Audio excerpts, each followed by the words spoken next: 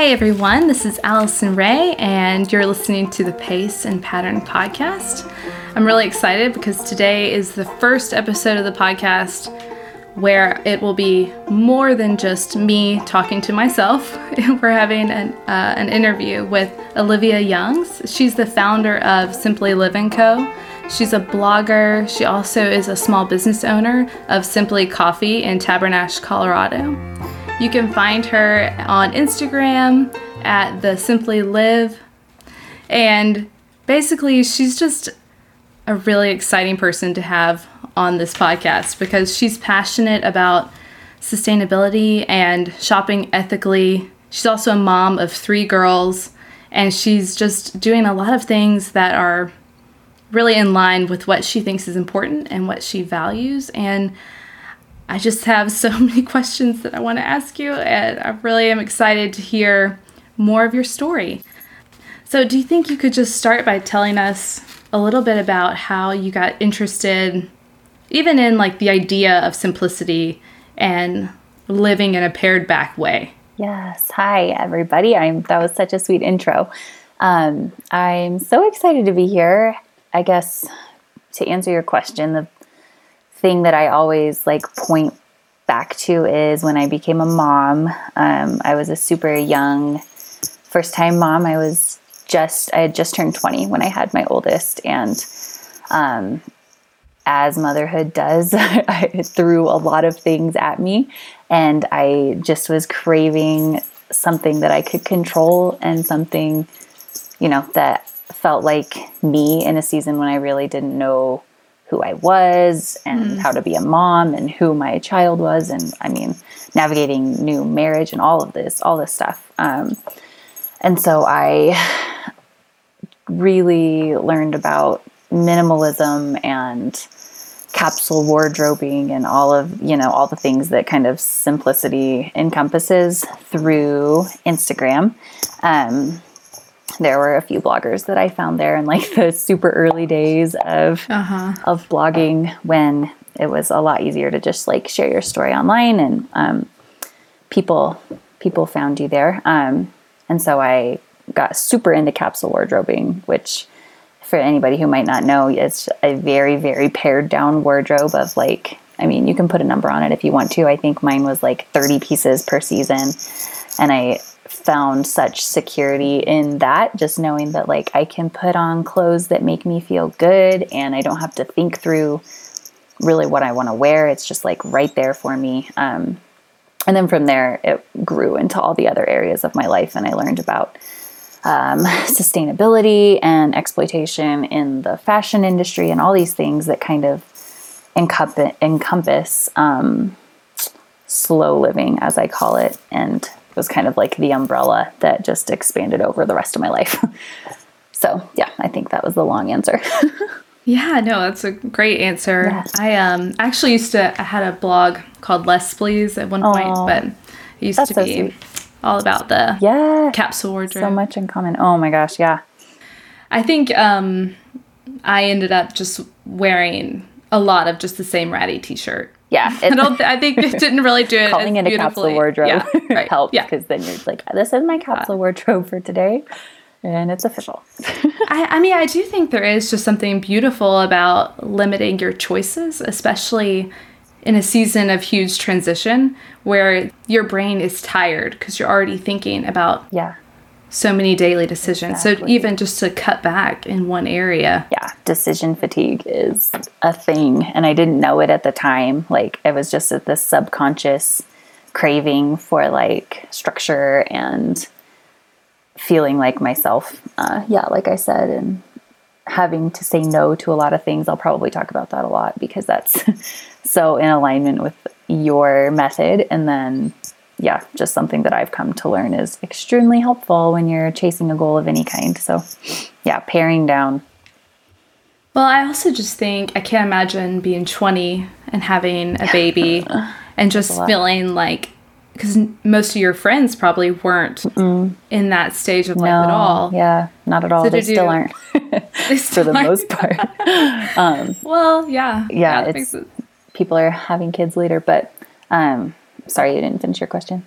Oh, I can see how doing something that makes you feel more like you, or kind of like, yeah, still, I mean, I do think there is a big transition that happens when you have kids and you kind of start to go through this phase of am I as a mom and also still as an individual. And I think that there's something about the way you dress that can really connect you to that. Exactly. Yeah. I mean, you can't control so much of what's happening like to your body and with pregnancy and then breastfeeding, and just being the security for another human being is a lot of, it's a thing to adjust to. And so you can control what you put on your body, I think was the biggest thing. And I didn't even think through it at the time, but looking back, like that must have been why fashion became such a important thing to me at that point in my life, because I just really wanted something to feel like me. And it took me a long time to even figure out what my style was. And I went through all the, the trendy things back then. But yeah, it's a journey that was super sweet to go on. How would you define your style like right now if you had to sum it up?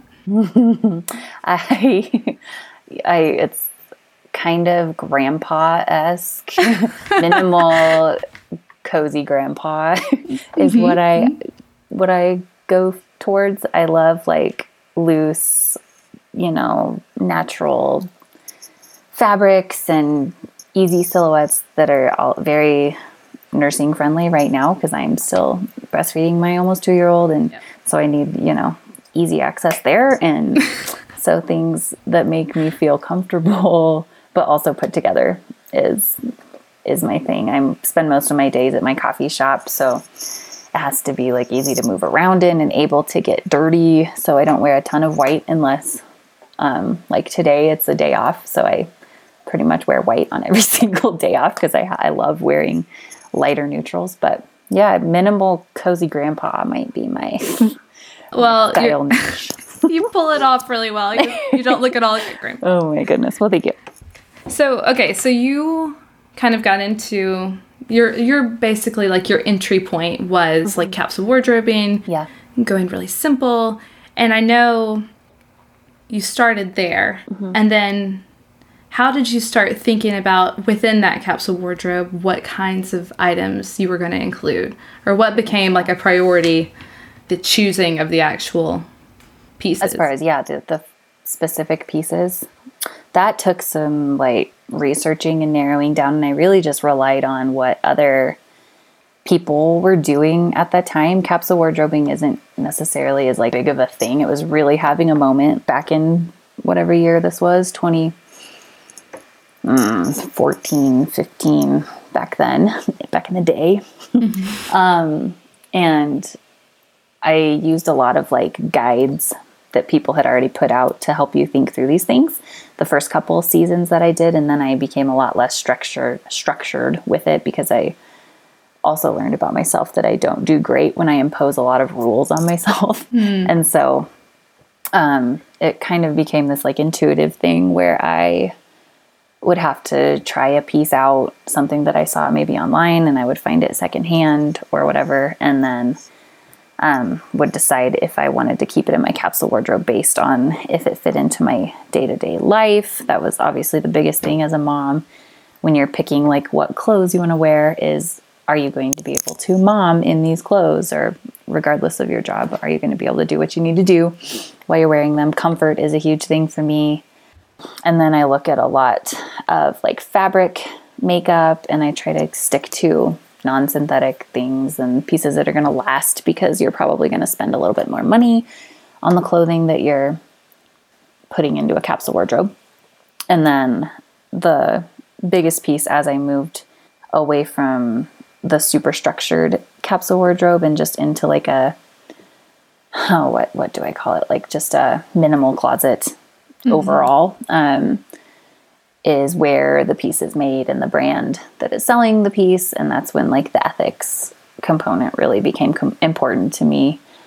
Whereas before I was kind of getting all my stuff from thrift stores and Buffalo Exchange and, things like that, where it's really easily accessible for a new mom who doesn't have a lot of money to spend on herself, but also wants to wear clothes that make me feel excited and happy. So, yeah, as I stopped buying so many clothes, I was able to be pickier about what brands I invested into. So you wanted to buy brands that were treating their employees well and using materials that were that's a big good for the planet. A big topic. But yeah, from there I got really into ethical fashion, which was kind of becoming a movement, I guess, at that time too. When the documentary The True Cost came out, I don't know the exact year, it was a couple years before I think I got into it, but workers' rights and things like fair wages and safe working conditions and all these things were coming to light for really big fast fashion brands who were not doing those things, like H&M and all of the big ones that we shop at. And so I kind of made the commitment that I wasn't going to shop from those places anymore unless it was secondhand. And from there, it opened this giant, floodgate of information on sustainability and ethics, which I guess kind of are their two own categories. Excuse me. But things like sourcing and where brands are getting their clothing from, and are their garments made fairly, and are the workers paid fairly, and are the materials made naturally, are they synthetic? All these questions that I started asking of myself and of the brands that I found, made it a lot harder to buy clothes, but it also made it to where I was just buying a lot higher quality of clothing and felt really good about the clothes that I was buying. So, well, I also think that kind of comes back to the choices thing. Mm-hmm. You identified this matters, and then it's like, exactly, it almost freed you from, even though it was harder, in a sense, it might have been easier, I'm guessing, just because you're like, okay, I'm not even going to consider these things an option. So that opens you up. To slow down or to put your priorities, where they're supposed to be, even with something as simple as where you buy your clothes. Once you say no to a certain kind of, category of fashion, it really narrows down what you are able to buy, which is, in itself a freeing thing for sure.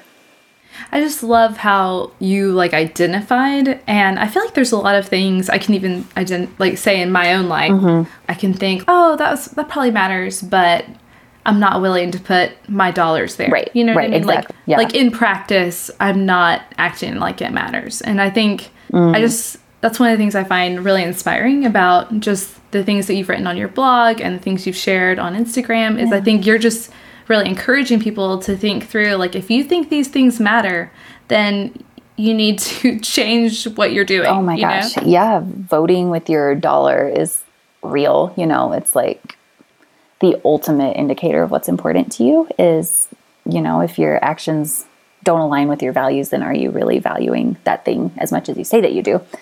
And so, that was also the kind of foundation for my blog, was to take these things that I was learning and these feelings that I was having about motherhood and ethics and everything, and just put it all like word vomit onto the internet. And it opened a lot of really cool doors for me to connect with like-minded people, and also to begin to give myself more grace, because I saw other people who were interested in the same things that I was, but were doing it differently. And so learning how to say okay, there's maybe not one way to approach a minimal wardrobe or minimal living or ethical fashion or sustainability or motherhood for that matter.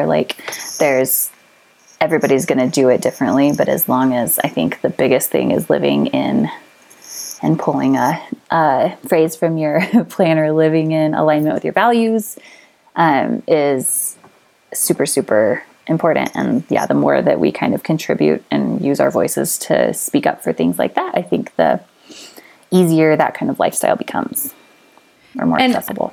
I feel like you were talking about, you probably weren't just rolling in money No. when you first got started? I mean, I'm just Still assuming not, but if you have like, if you are 20 and have a baby. We were living in my husband's aunt and uncle's basement. So we had just gotten married. And then I guess when my blog started, we'd bought our first house. But we were living in Nebraska and had the support of my parents. And, it was very much a, like, I have to be extremely picky with what I buy. And I definitely didn't have a big clothing budget, nor do I still, but limiting. You made sacrifices. Exactly. Yeah. Limiting your choices and saying, I'm going to save up so that I can have this piece that I super love, or saying I'm only going to buy this many pieces this year, and having a plan for those things rather than impulse buying, as it's called, which was kind of my thing all through college. I would just kind of stress shop at thrift stores and, spend my tip money on clothes. And so, it was really kind of a overall learning how to be intentional with my money and my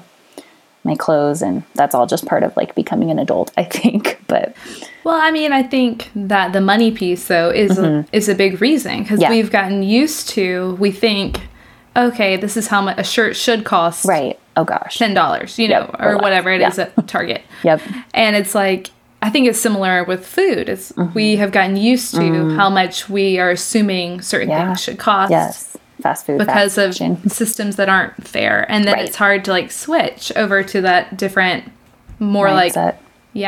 Exactly. That's another huge thing that I have advocated for and written about and learned from other people over the years, that when you jump into this like slower, more sustainable lifestyle, it takes a whole rewriting of your mindset and the approach, I guess, at consumerism, consuming that you held before. Because like you said, we are totally accustomed to thinking like $10 for a t-shirt, $30 for a pair of jeans.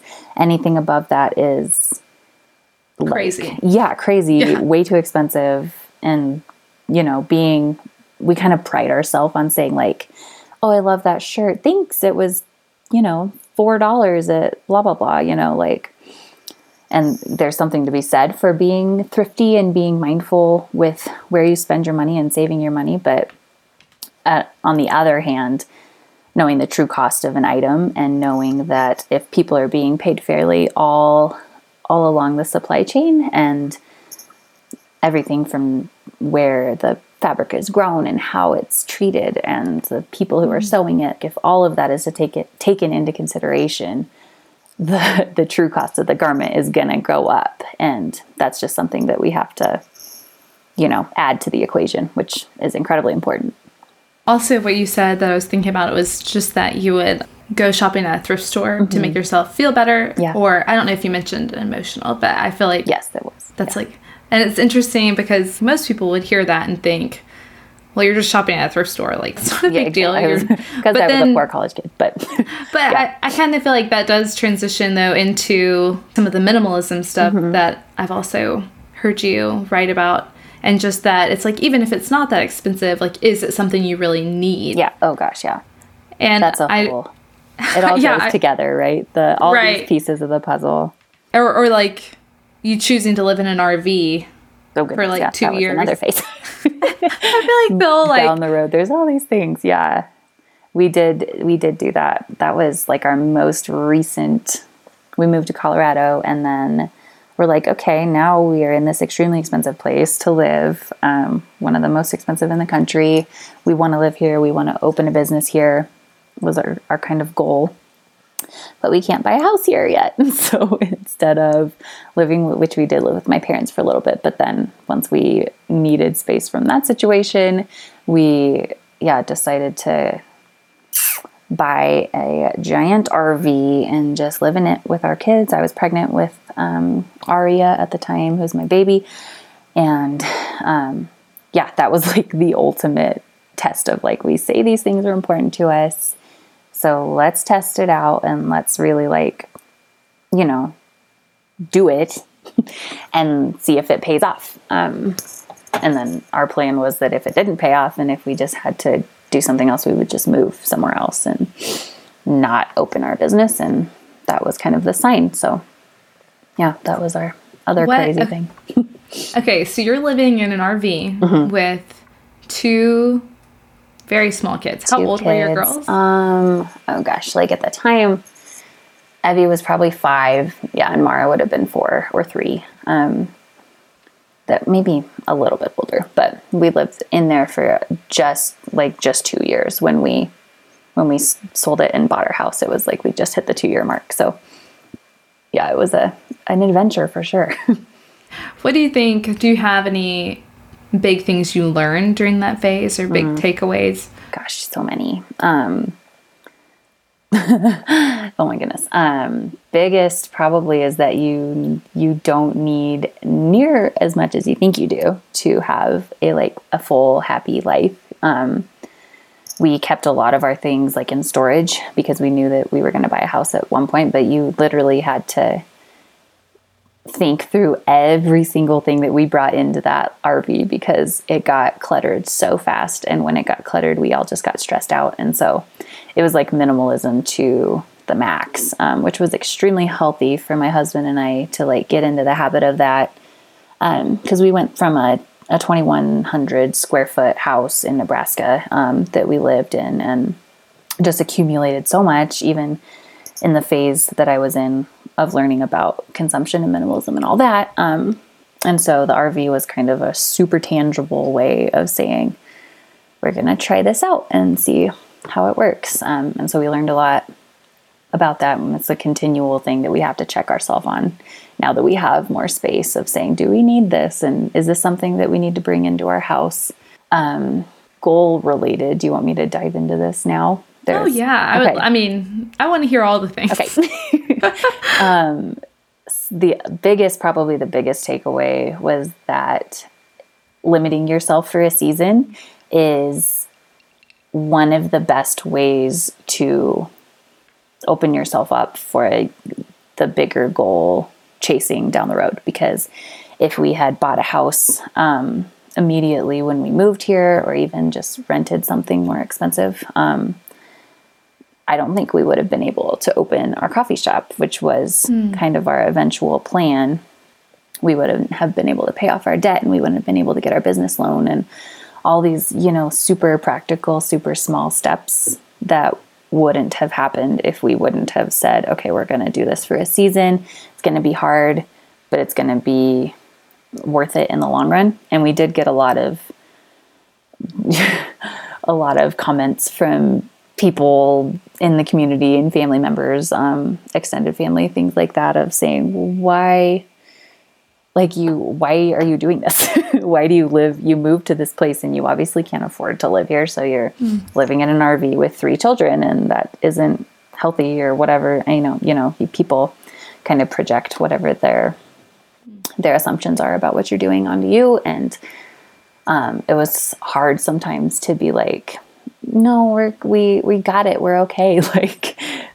We're not sacrificing too much to be in here. We had everything we needed. We were warm. We were saving money. We were, working towards these super tangible goals that both AJ, my husband, and I had. And we knew that the whole time, but it was kind of hard to be continually fielding questions from people, even when we did open the coffee shop, and we still lived in it for, I think, a year-ish after we opened the coffee shop. It was like our 2nd year of RV living. And we had to always, people would be like, oh yeah, so do you live here? And where do you live? Blah, blah, blah. I'm like, oh, we live in an RV just down the road. And it's super cute RV. You can look back on my Instagram. We made it super pretty, and it was aesthetic and all these things. But just, the phrase itself isn't what people are expecting most of the time. So it was fun. We had some really cool conversations, and yeah, that was a long tangent, but. No, that's exactly the kind of tangent I want. I just think even that idea of you weren't just sacrificing in that you were living in an RV, which is just different than the typical American standard. You were sacrificing I don't know. I can see it being like humbling. Yeah, oh gosh. In a sense, to have people, Yeah. you know, questioning the way you live. Yeah. I think about that a lot with even our house right now is 1,600 square feet. Yeah. It's a 3-bedroom. And I think it's just interesting how I'm like, oh man, we've got to save up so we can move into a 4-bedroom house. Right. There's always But then standard, it's like, yeah. Yeah, but I'm just thinking people have been living in much smaller houses than this for a long time and in most of the world. Right, exactly. Oh my gosh. And there was such privilege in even being able to intentionally limit ourselves like that. Like we probably could have made it work in a bigger house or in like we could have got a rental, you know, but we were able to say, no, we're going to do something different for a season. It wasn't like we, you know, went bankrupt and lost our home or something, you know, there was privilege still there that we were making the choice to limit ourselves. And I think that's important to acknowledge too. But yeah, the humbling aspect was definitely still there. And you just have to get used to not conforming to other people's expectations all the time. If you're going to do anything, you know, countercultural or counter societal at all, as small as it may be, even if it's just living in an RV for a little bit, you have to get used to those comments from people, even if they're well-meaning, you know? Yeah. The thing I also love about just that story is how strategic you and AJ were in saying, having a plan, and then choosing to sacrifice for a time so that you could see this like dream that you had of starting. Okay, I want to hear about the coffee shop. So tell me more.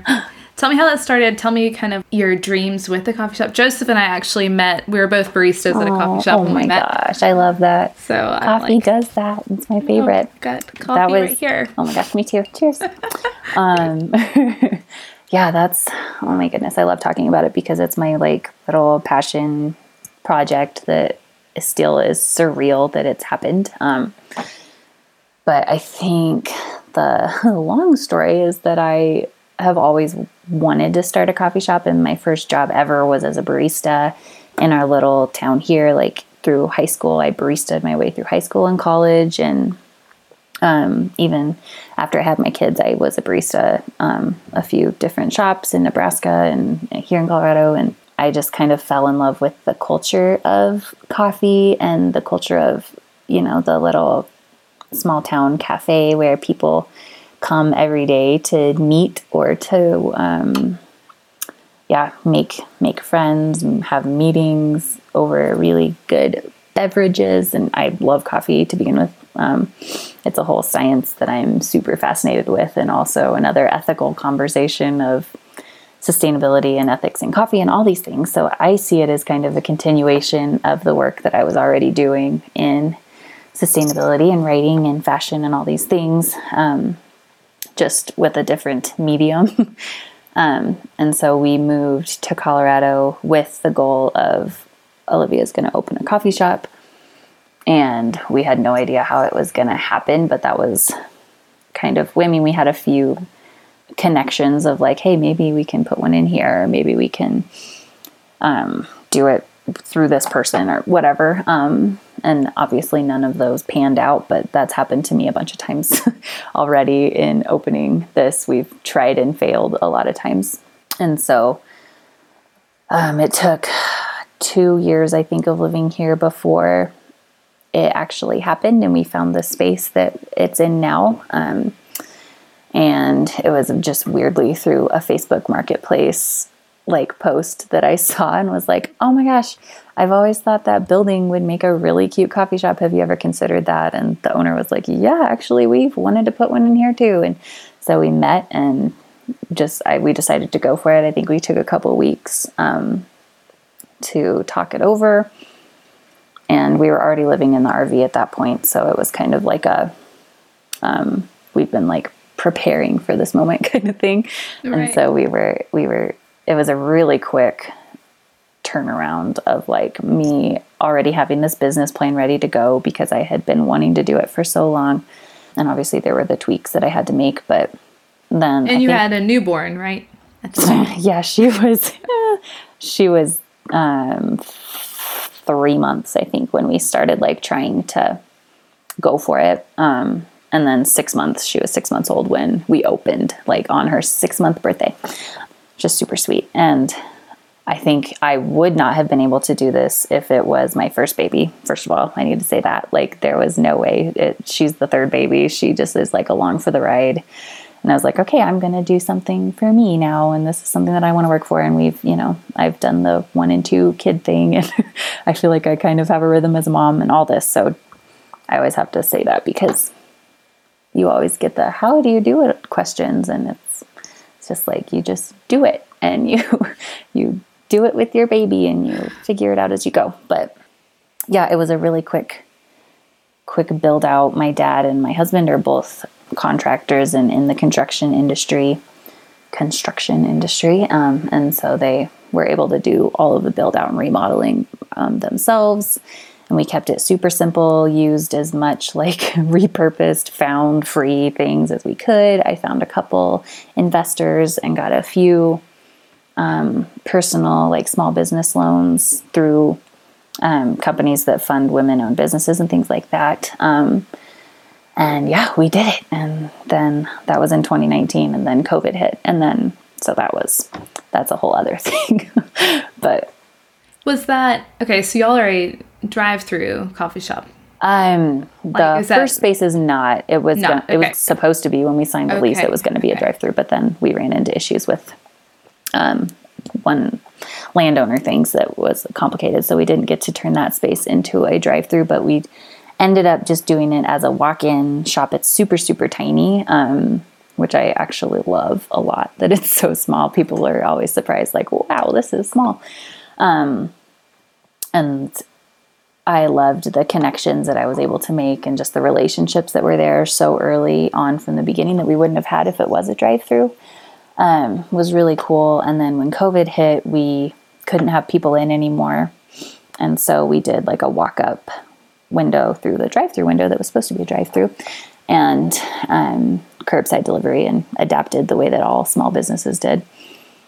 But then, yeah, our second space, which is another piece to the puzzle, we opened that in January of this year, is a drive-through. So that one's our drive-through only space, which is so weird. If somebody would have told me that I would be running a drive-through coffee shop, like, I would have been like, nope, you are crazy. Like, that is not the vibe I want. But it's been really a cool way to see how our business has unfolded there. So I would be ecstatic if a good drive-through coffee shop were near moms, us. That was my biggest thing. Like, moms need drive-through coffee. You can't get your kid out of the car every time. And yeah, I've driven by so many coffee shops saying, like, I really want coffee right now, but I'm not getting my kid out of the car.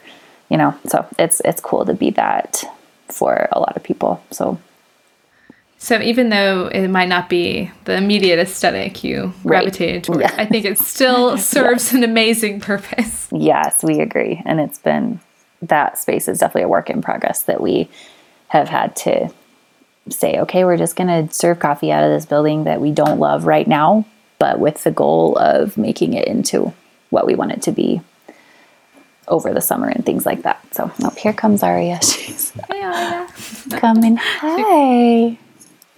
She might fall back asleep. Hello. Okay. Look at that cute baby. Oh my gosh. I wish y'all could see this. Unfortunately, we just have audio. She's so That's sleepy. Okay. Well, I won't keep you that much longer. Oh, that's okay. She's used to this. Yeah. Okay, good. I was thinking about just, I don't know. I was like, how, with starting the coffee shop, where did you start when you were thinking through, like, how long in advance? Like, did you start I have a dream of opening a coffee shop, and kind of like the practical? Yeah, like if someone were interested in doing something that big. Yeah. Because that's one of those goals. That's not like that has a lot of parts to it. I think it was, this isn't probably the like fun answer, but it was at least a couple years in the making. Yeah. Not even intentionally, but just, me saying, I'm going to do this. And there were a couple failed attempts when we first moved to Colorado and that was when I actually wrote my business plan and like started meeting with business advisors and all these super like nitty gritty boring things that I felt like I needed to do to prepare myself. And that space that we were interested in the first time didn't pan out. It was a no from that space. And so I think it took those no's to be able to narrow in on my vision for the shop and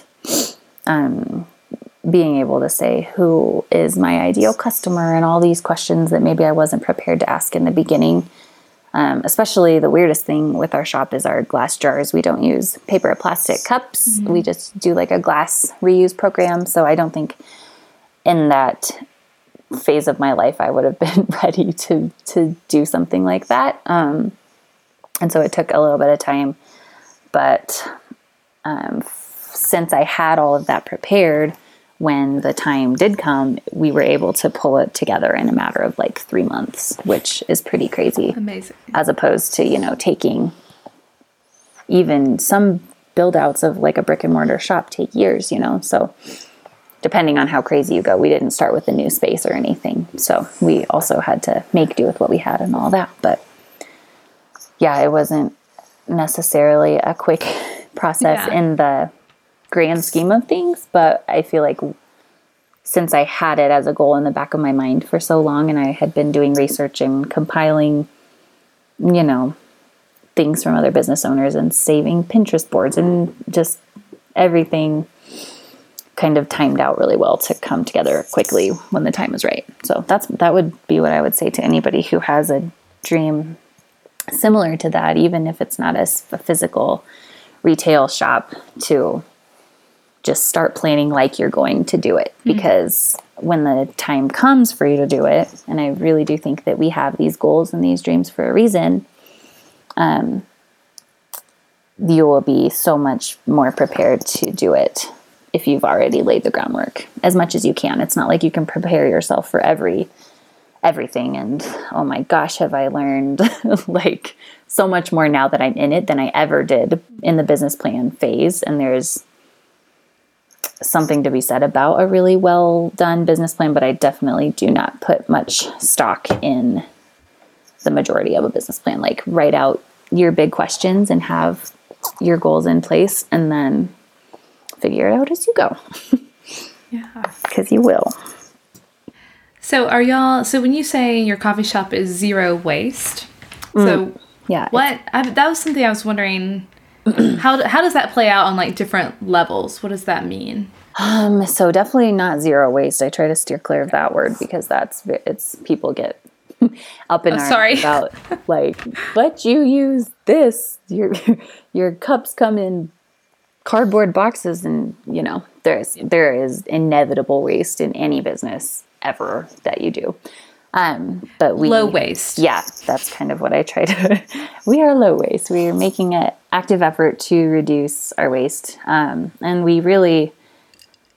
it plays out in every single aspect of our business, as far as like trying to source things locally and making as much in-house as we can, and ordering from roasters who share the same values, and recycling everything that we can't compost, or just those super nitty-gritty decisions that you have to make when you live that kind of lifestyle outside of running a business. Like, it's just the questions you have to ask.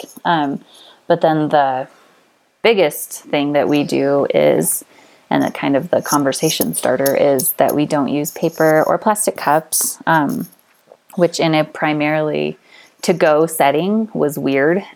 When I first committed to doing it, I thought we were going to be having a lot more like to stay customers and having more space to let people drink in, their own ceramic mugs and bring their own cups and all that. But we are literally a to-go only place. And so we use these glass jars that are reusable, and people can get a discount for reusing it. They get 50 cents off. So it's kind of like you pay a deposit for it up front, and you get that deposit back every single time you reuse it, or if you bring your own mug, things like that. And then ideally they would leave it with us, and we would be able to close the loop there and have like a little mini circular economy is what I call it. And we're definitely not the first shop to do this. There's a shop in LA that's been doing it for almost a decade, which is crazy. And we learned from the other coffee shops who have been making this work on a much larger scale. So we kind of just said, if they can do it, we can do it.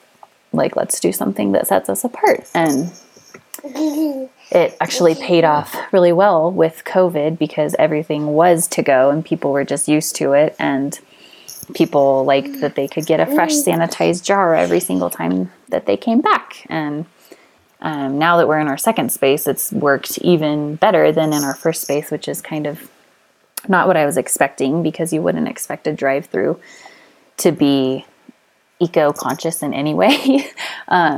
But we have such a base of like local repeat customers that come to that space. So they just bring their jar every time. And it's been really sweet to see people hop on board with us. It seems like one of those things that you would initially think, oh no, this is going to turn people away. Yeah. When really it's like you being true to, I don't know, require something of someone else because it's important. I think that I can definitely see how that would resonate with people, and they would almost be more like gravitate to you more. Exactly. And people, by and large, most people are aware of, plastic waste, and that you shouldn't, and that most coffee cups aren't recyclable. And in our area in particular, we can't recycle paper coffee cups because you have to separate the paper or the wax or plastic lining from the paper cup itself. And that's like a special process that a lot of recycling centers don't have, and ours doesn't. So it's like, I can't, even compostable cups don't break down in landfill. Nothing compostable does. Like, you have to send it to a commercial composting center. And a lot of, coffee shops use compostable cups, and consumers think it's great because it's compostable, but it actually isn't really that much better of a solution than recycling is. So we kind of had to deal with that. And I told myself I was either going to not open a coffee shop, or we were going to come up with a solution that felt better than sending people away with trash every single time they got coffee from us. So yeah, it was a scary decision that we were scared to pull the trigger on, but it definitely paid off. And it's been really cool. We've seen other businesses in our area adopt similar or the same thing since opening. And so hopefully it kind of just goes in a little ripple effect. Yeah. So on the topic of just all of those zero waste or low waste, not zero waste, but for somebody who is just getting started, even with like realizing I might need to change a few things in my day-to-day life. If I'm, whether it's like with fashion or I mean, honestly, even just like for myself, I'm like, where do I start, Olivia? It's overwhelming. I know. The big easy answer is to just easy to say, hard to do, slow way down with your consumption. Like, I don't think any of us can be sustainable or ethical at the rate of consumption that we're used to, whether it's fashion or whether it's food or coffee. I don't know, just anything, just slowing down and really asking. It all goes back to that like slow living, minimal mantra, I guess, of saying, is this something that I need? Is this something that's going to add value to my life? And then if the answer is no, then don't do the thing. Don't buy the thing. And if the answer is yes, then you try to find the most ethical or sustainable or in alignment with your whatever value set that you have. You try to find the piece that is most alignment with that. And maybe it means for a season you're only buying secondhand clothes because you can't afford to buy all of your pieces from a fair fashion brand, which is completely valid. It's hard to pay, prices that the ethical clothes are every single time you need something new. So I always tell people to mix secondhand, which saves clothes from landfill, and I think is one of the most sustainable ways to buy clothes if you can be picky with what you're buying. Mix that in with buying new and supporting slow fashion companies. She's being loud. My friend Allison had this thing that she would do at her house where she would have everyone bring, it was a clothing swap. Yeah. She would have everyone bring clothes. And I think some of my favorite clothes would come from that swap. I used to host those too with my friends, like back in my capsule wardrobe days, and it was so much fun. And I would love to do kind of a bigger scale, like Colorado one here or something, but COVID has put a halt to those. Right. But yeah, just getting creative and shopping your closet is what a lot of people in my niche say a lot of.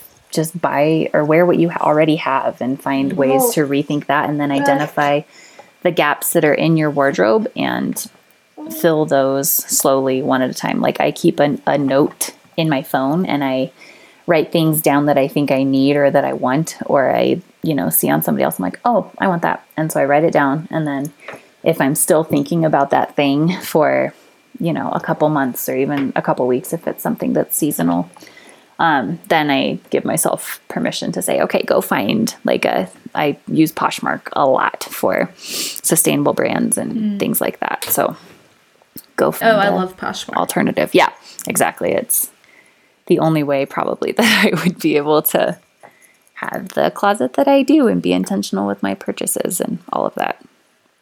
I heard also I heard a guy say that he would leave things in like his Amazon cart for 72 hours before buying anything. Yes. Oh or just my gosh. things like that make you like stop. It's not that long, but also, if you're still saying, hey, I really need this thing after a couple days, then get that thing, Right. Like if it's going to serve its purpose. Do you have any rules like that you set for yourself? I do that, the notes in my phone. And I try to keep a running list, and I try to, I think the biggest thing more than rules, I said this already, but the term of like rules really makes me, oh yeah. I don't like rules. Yeah. I'm an Enneagram 9, so I'm super flexible with like most things, but I have this like stubborn side in me when somebody's like, don't do this. I'm like, I want to do that. Like, I'm going to go do that thing. So I have to be really careful with like setting super strict restrictions on myself. And I think it more boils down to me saying, is this in alignment with my goals? Like, is this helping me get to where I want to go? Whether it's like a business purchase, or is this helping me have the closet that I want to have, or be the mom that I want to be, all these things, and then if the answer is yes, then I give myself permission to do that thing or buy that thing or sign up for that thing, whatever it is.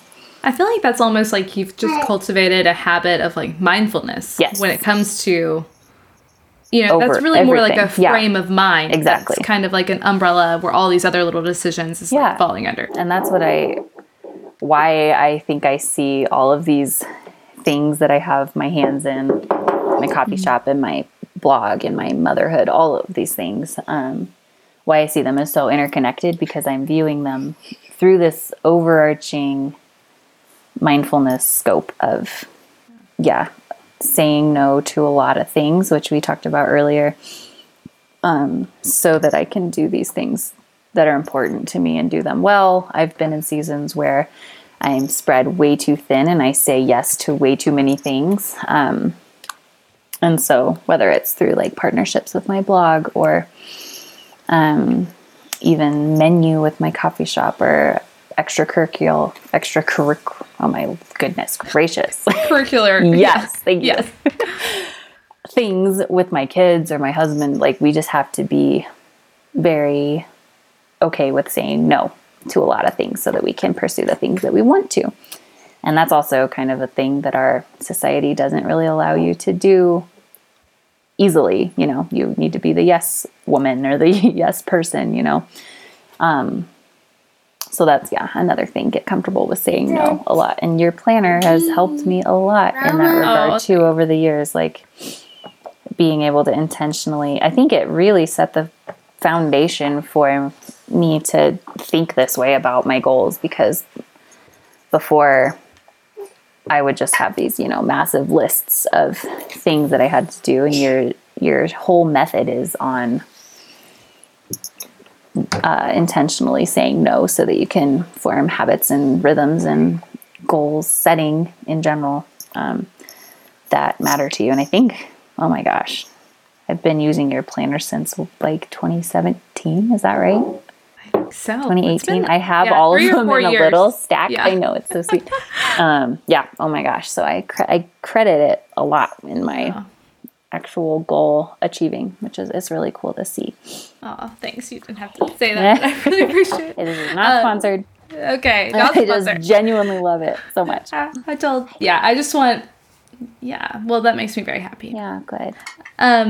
Before we have to go, I think we've got like just a few more minutes. I was just going to ask about just like that mindset and motherhood, because I think, I mean, I think you talked about it a little bit, but I do think even just with like stuff our kids need, like it's just so like the baby registries, like clothes and the clothes all and these things. I mean, right now I'm in this quandary with like we do allowance with our kids, and I kind of realize like I'm like I think this is teaching them a lot of good things with like saving and giving, right? But like I'm also like if they're buying stuff. Like useless Where does that crap stuff go? Yeah, oh my gosh. Which and if you have 4 kids and they buy 1 or 2 things every month, I was like, that's like 50 or to 100 things that are entering. Oh my gosh, your home. Anyway. They're plastic toys that the kids let, Yep. Oh goodness. I don't have a conclusion there. I'm just saying, if anyone out there has a solution for this, please reach out. I don't think I do either, but we, I think with motherhood, specifically, I can talk about like baby stuff because we did the whole, sorry, that's background noise. With my first, I was not totally into I was definitely not where I'm at now, I guess, with my mindfulness thing. I didn't know what we needed to have a baby. You don't know, all those things when you're just starting out. You read the list and they say you need 2 pages worth of things to have your baby, and you just get all those things. And then you use it once and you're like, well, probably really didn't need that. But I learned that you don't need nearly as much as you think you do when it comes to having a kid or when it comes to being a good mom. You don't need half of the stuff that the lists on, whatever website that you're reading tells you that you need. And so I was able to really minimize that over the years. And it kind of is an approach that branches into everything, whether it's like a sport that my oldest wants to play, or we have to be really careful with where we spend our time.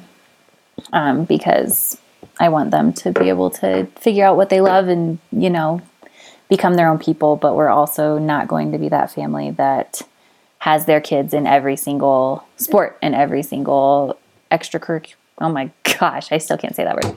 Every single after school thing that they could be doing, just because we are busy doing our stuff too, and they are a big part of that, and they get to come to the coffee shop with me, and I try to make them feel like they have some control over what we eat and little things like that, to where it's not like mom and dad are dictating our lives. Even, they're young, so they'll probably need that space even more as they get older. But, as far as like the physical stuff goes, mindfulness is really, really huge in that.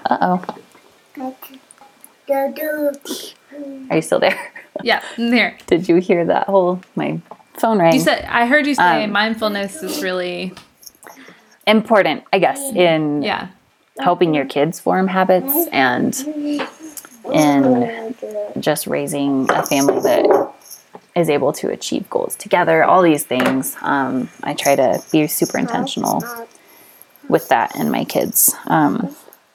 And it's okay if it doesn't go very well with your first kid, or with, you're going to get too many things and you're going to not know what you need right away. And it's all such a learning experience, and it looks different for everybody. So something that works really well for me isn't going to work really well for you, and, vice versa. But I think the overall principle and practice is really helpful to have, especially if you're trying to stay sane as a young mom. I feel really inspired by a lot of what you said, and just even, I don't know, I just think there's a lot of small ways I feel like I want to be shifting my mindset in the ways I think about consumption and even the environment. Yeah. Do you use paper towels? We do. Yes. I went through phases of my life where I'm like, nope, we're not going to. And so we try to limit it, but we do at the coffee shop. And I'm definitely, oh my gosh, I'm not strict, in anything that I do. I try to approach it with as much grace as I can with everything. So good. So we live in a world that produces too much and that relies, these systems that we operate in are not, we're not able to be fully mindful and fully zero waste and all these things, unless you're like living in a self-sustaining farm or something. So reduce where you can, do what you can, and all of those things add up over time. So. Well, that's good. I feel like sometimes I get in a place where if I can't do it absolutely 100% perfectly, then it's like, it's so intimidating that I don't even want to start. Yeah. And so I think that's just really good to hear that it's like you have some things that you're implementing, but then it's also like, it's okay to use things that aren't, to give yourself grace along the way. If you get to a point where you can eliminate that, then do it. But I don't think it's hard for perfectionistic personalities, especially, to approach like new lifestyles or new mindset shifts, things like that, because you're so hard on yourself if you can't do it perfectly. And I think I either had to get over that really quickly or just don't have that perfectionistic tendency. So maybe there's, things that we can all learn from each other. I probably should be more perfectionistic, honestly, in a lot of my ways. But we learn from each other for sure. Yeah. Thank you so much for listening to the Pace and Pattern podcast. If you want to hear more from Olivia, go check out her blog, simplylivandco.com. She has a lot of great information in there about sustainability, about fashion, about starting a business, lots of great stuff. And if you enjoyed today's episode at all, I would love it if you would leave us a kind review on iTunes. That would be so helpful. I hope you have a great rest of your day.